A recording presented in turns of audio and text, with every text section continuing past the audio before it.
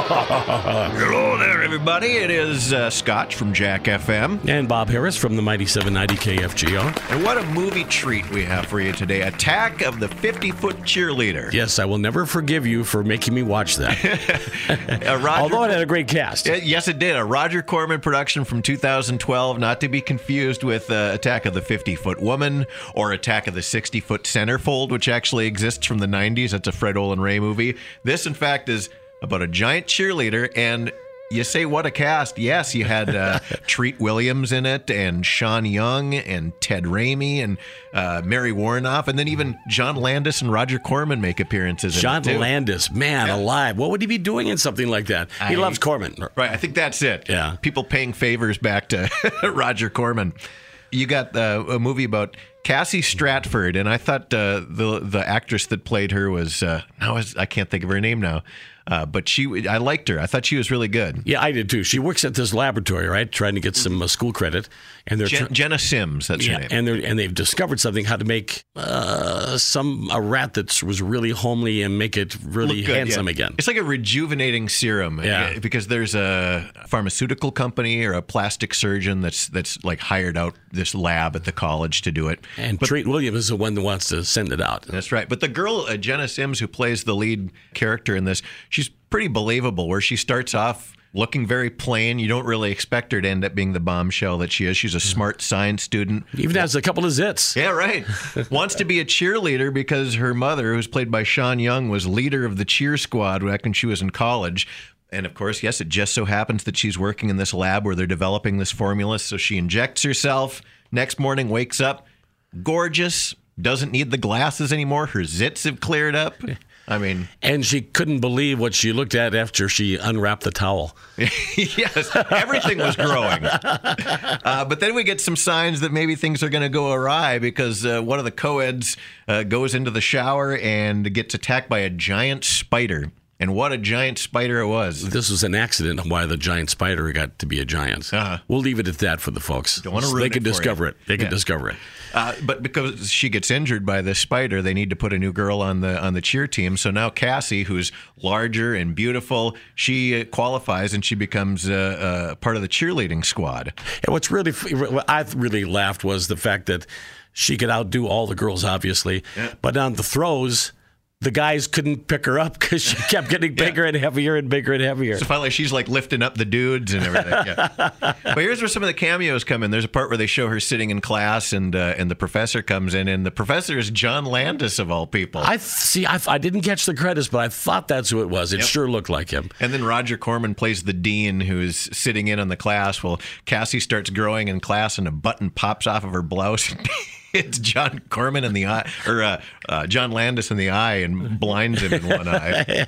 Later on, he would be putting on a pirate's eye patch. Yep. During the movie. So, and another cameo, and I thought this was funny. Ted Raimi has one of my favorite lines in the movie. When he first sees that Cassie is growing, he says, "I think my aorta just crapped its pants." Yes, I remember that. Oh, that was a great one. That was a great one. So, anyway, she keeps getting bigger and bigger, and she becomes more and more popular. She's catching frisbees in her mouth. Trying to get into a sorority. Yeah. Chugging full bottles of Jack Daniels and killing giant spiders. I mean, she's a force to be reckoned with. But, of course, then you got the evil pharmaceutical company that wants to exploit her and take advantage of her. And then, of course, there's the jealous leader of the sorority who would later on discover how she became that way, and she did it to herself. Now, I'm going to admit, I've seen this movie more than once. I've seen it a couple of times. The first time I watched it, I really hated the lead girl that plays like the head of the sorority, Brittany. Oh, me too. Me too. Yeah. But the more I watch it, she really, it's a campy movie, and she plays it as over the top as you possibly can. Just the fact that when anything happens, she just screams and throws tantrums. I thought she was funnier the second time I watched it. Oh, and you mentioned about all the booze she drinks and all that kind of stuff. Yeah. Nothing fazed her when she was drinking. Oh no, this rejuvenating formula is amazing. By the way, this does give you, when you hear about hazing in colleges, this does give you kind of a true sense of life of what actually does happen on the college campus. And that kind of made me a little chill down my spine to see what the college kids have to go through to get into a sorority or fraternity. They're brutal and just so bullying. I mean, the leaders of the sorority are very very bullying, and you feel bad for him, and then you really root on Cassie in this. Yet I felt for Cassie, even though it's a crappy culty B movie. I thought that she was a very sympathetic lead, and then of course it's a lot of fun because, again, spoiler alert, hate to ruin anything, but the mean girl gets some of the formula as well, and they both become giant. So then we have a face-off of two giant cheerleaders. It's an actual accident how she was injected. I don't know if we can say how she was injected on this radio station or this podcast, right. I should say. She gets needles. I'll let you be surprised. Yeah. Very uncomfortable place she gets poked. But, was really funny, too, kind of cute, is that, as they got bigger, they're looking for clothes. There are these great big dolls that are outside the stadium, so they take the clothes off of those and they put them on.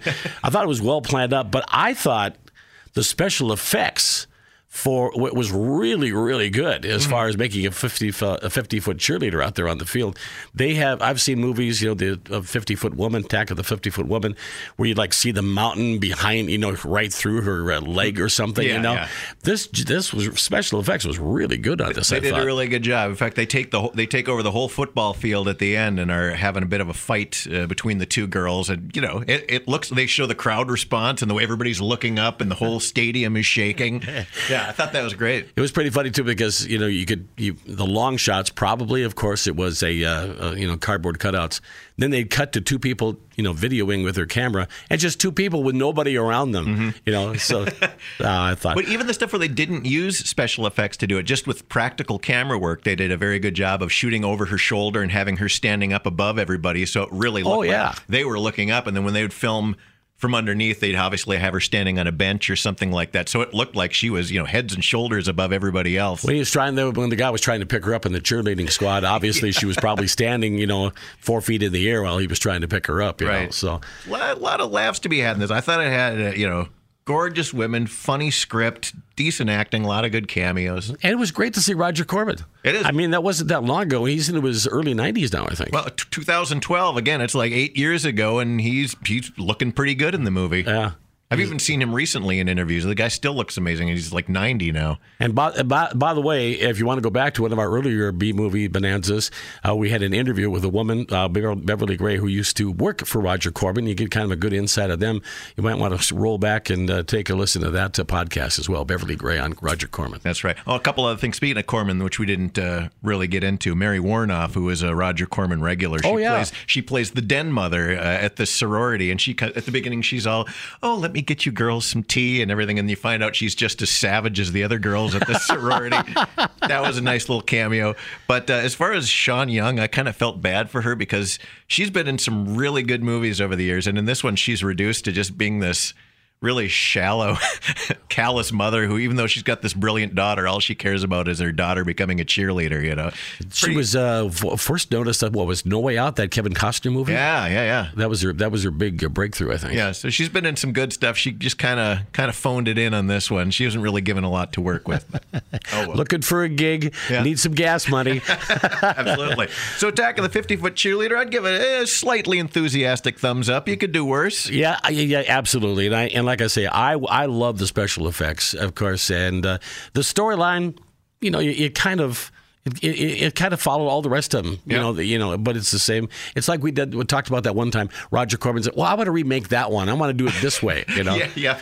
And just take that same story, but we'll just interchange a couple different characters. It's a kind of a typical college romp, but here you throw in the giant woman aspect to it. And by the way, the stuff that they used to make her, to inject her with, first thing I thought was they're putting in fingernail polish because it's bright pink. Incredible. Yeah, I give it a thumbs up too. I started watching this. I'm going, oh, Scotch, what did you get me into? I know.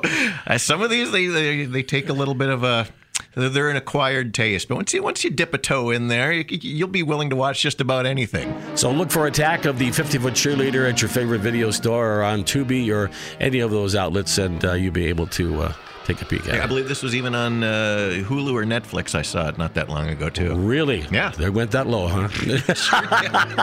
All right. With your B-Movie Bonanza, I'm Scotch. And I'm Bob Harris from KFGL. Thank you for listening. Catch you next time.